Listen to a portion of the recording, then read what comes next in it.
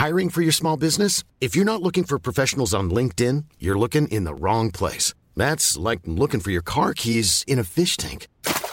LinkedIn helps you hire professionals you can't find anywhere else, even those who aren't actively searching for a new job but might be open to the perfect role. In a given month, over 70% of LinkedIn users don't even visit other leading job sites. So start looking in the right place. With LinkedIn, you can hire professionals like a professional. Post your free job on linkedin.com/people today.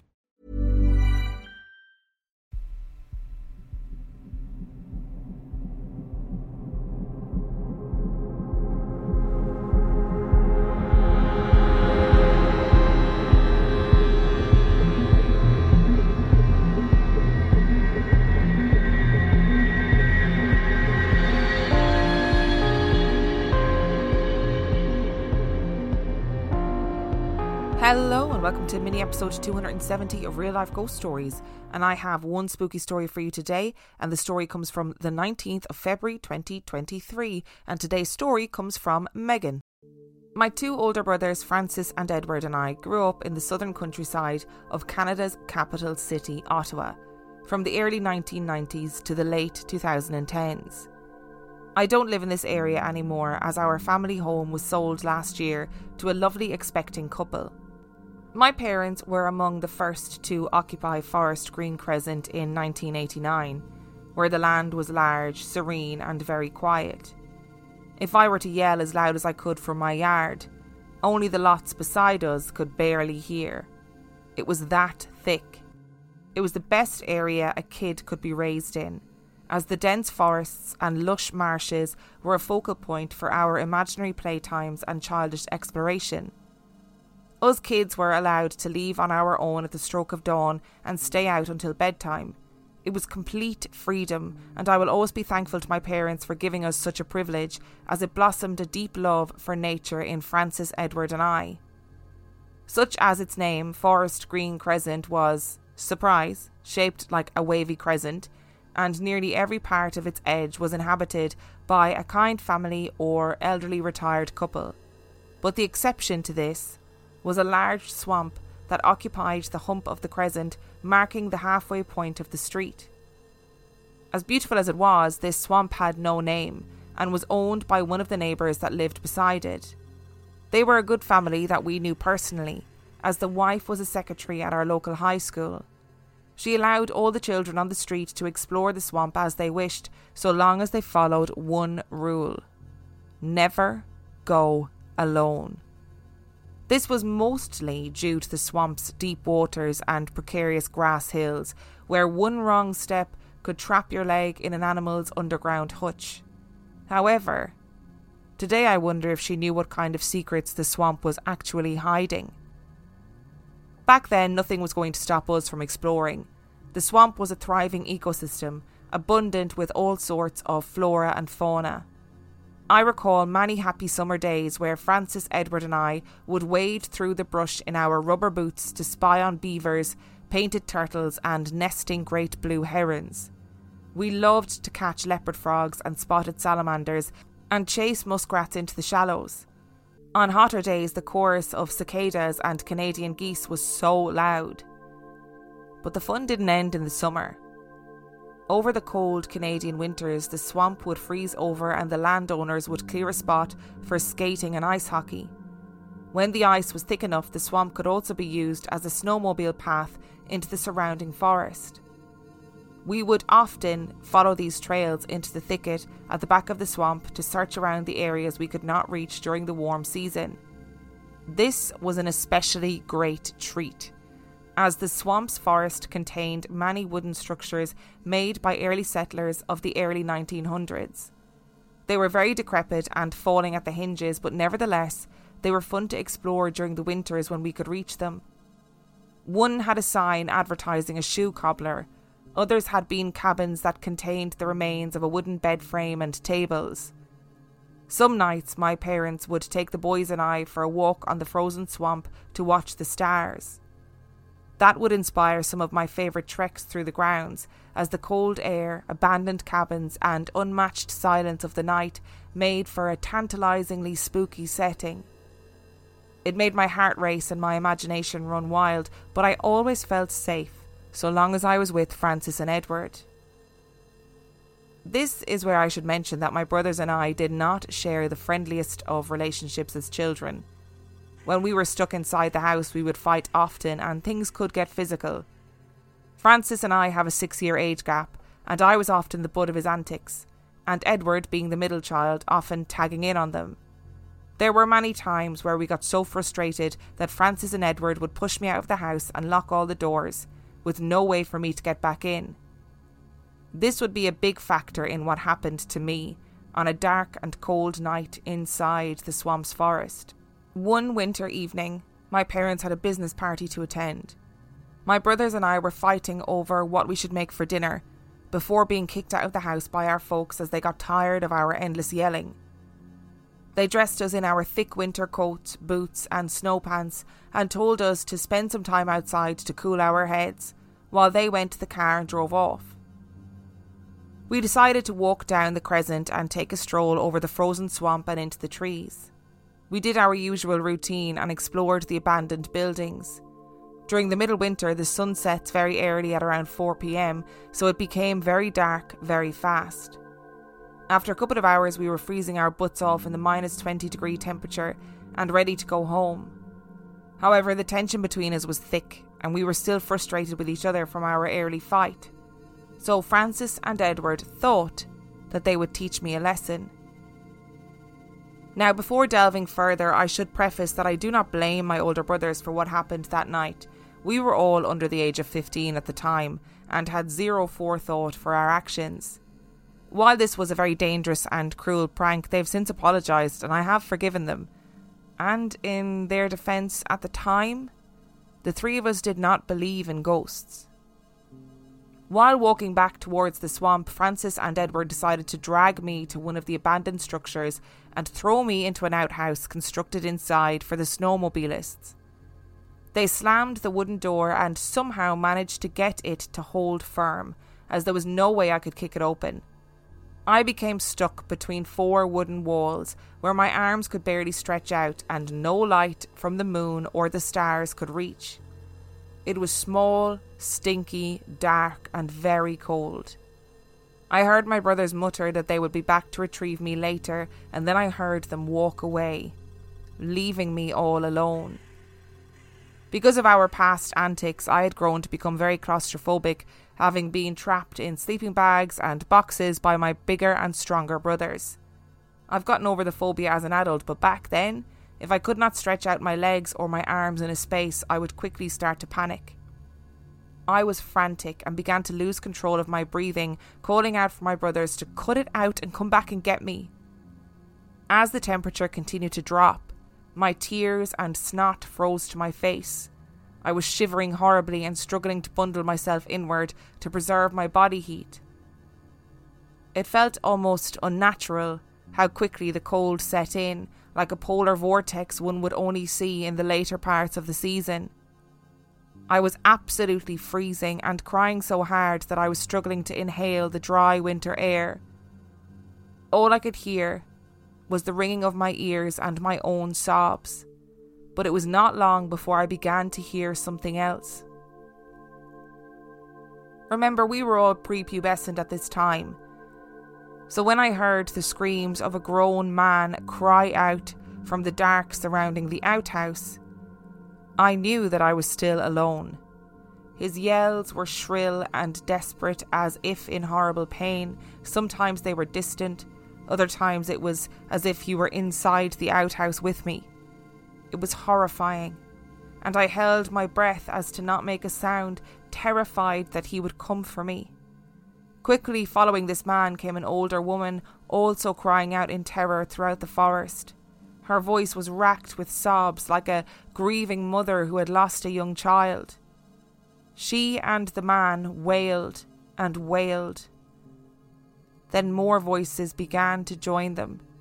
It was so loud, a cacophony of shouts, whoops and cries, like an endless mob of desperate victims trying to escape some great danger. I squeezed my eyes closed and covered my ears, praying to God that they would leave and not hurt me, but it was almost endless.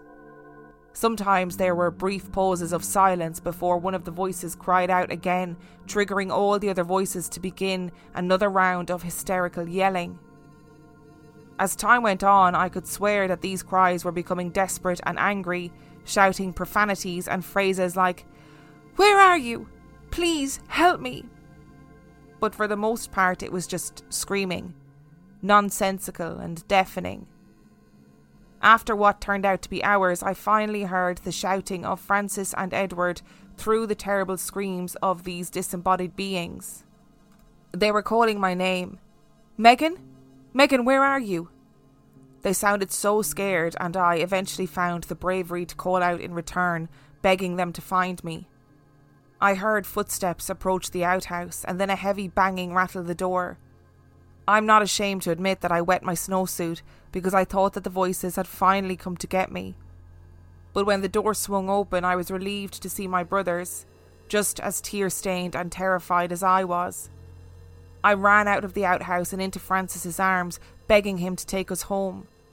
When I could finally see the moon through the tree branches, it was then that the voices finally stopped. And the three of us looked around in alarm. But there was still nobody there. We ran the entire way home, through the forest, across the swamp and down the crescent, slamming the door behind us when we got into the mudroom. We were exhausted and so relieved, stripping our winter clothes and running to our parents' ensuite to start a bath. We weren't even embarrassed to bathe together, we were just that desperate not to be alone. At the time, I had no clue how long my brothers left me in that damned outhouse. It was not until I looked at the clock in the bathroom that I realised we'd been out for 3 hours and that our parents would be home in a couple of minutes. As we got warmed up in the steaming water, my brothers confirmed that while they were sitting on the swamp and looking at the stars, they too had heard the screams from the forest and ran back into the trees to come and get me. But to their shock, they could not find the outhouse anywhere. This was strange, as the abandoned structures were less than 100 metres from the tree line and should be easy to spot. But to Edward and Francis's eyes, they were nowhere in sight. They had just disappeared. After wandering about trying to find me through the yelling, they became desperate and tried to run out of the forest to go get our neighbours for help. But then they quickly became lost.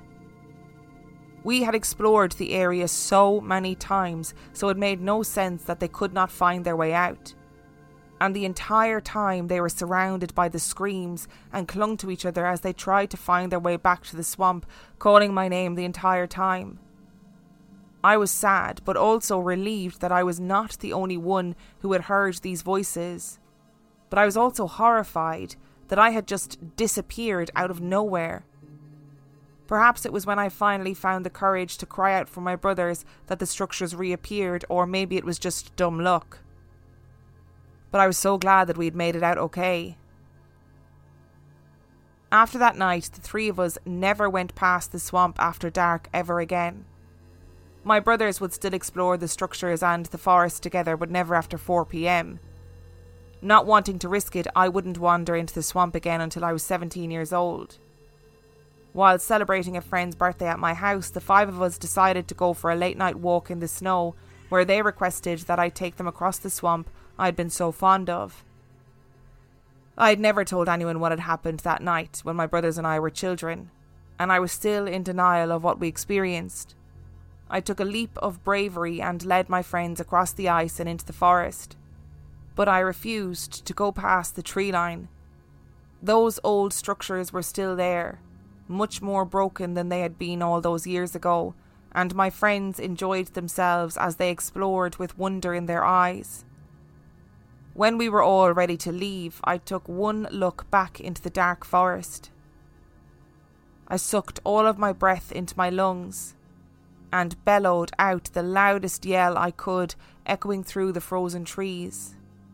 My friends were stunned, but playing along, they too yelled into the forest as loud as they could, all of us laughing hysterically afterwards.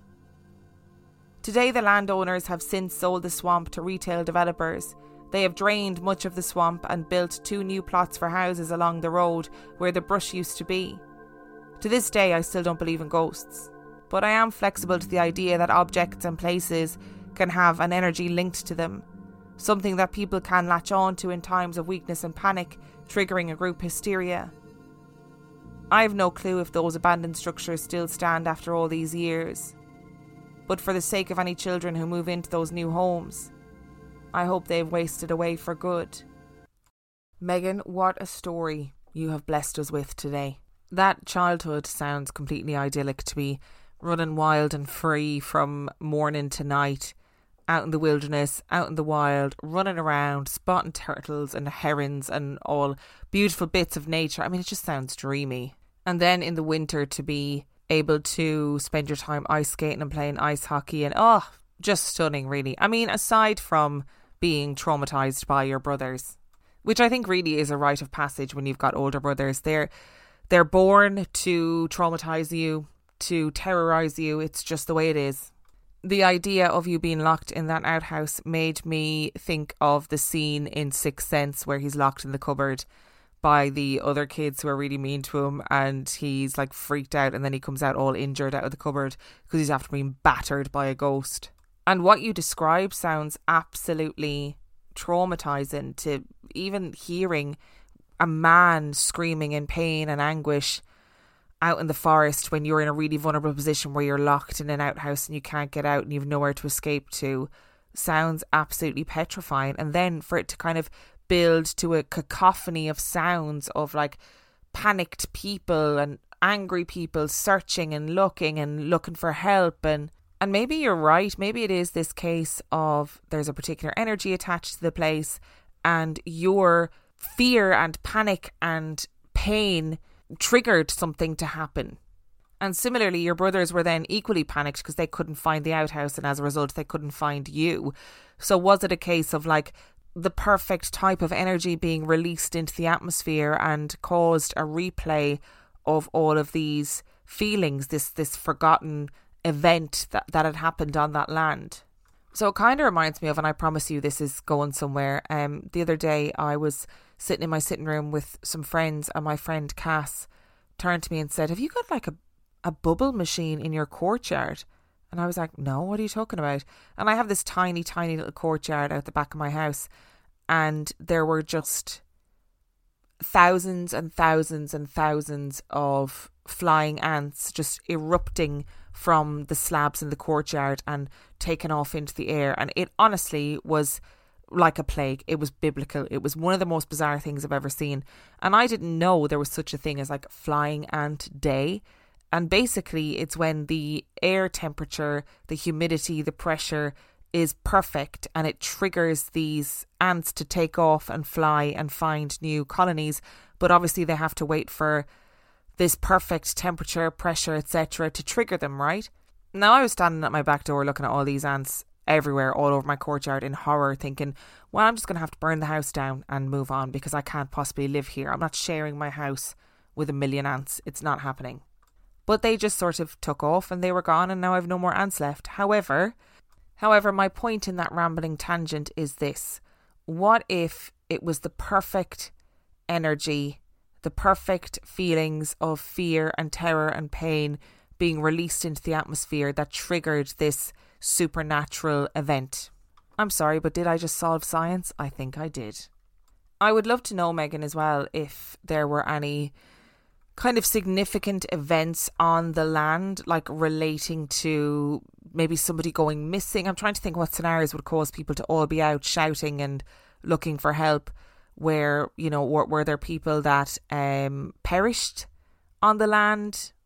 I would love to know if that screaming in the forest was like an echoing through time of some sort of long forgotten event.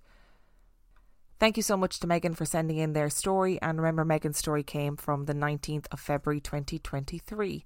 And if you would like to send in your story, you can do so by emailing it to reallifeghoststoriespodcast@gmail.com. You can also check out the website reallifeghoststoriespodcast.com. And if you are desperate for some extra content, you can sign up to the Patreon. That is patreon.com/reallifeghoststories, where for $5 a month or $2 a month, you get access to heaps of extra content, as well as every single main and mini episode completely ad-free. And on that note, I shall see you next time.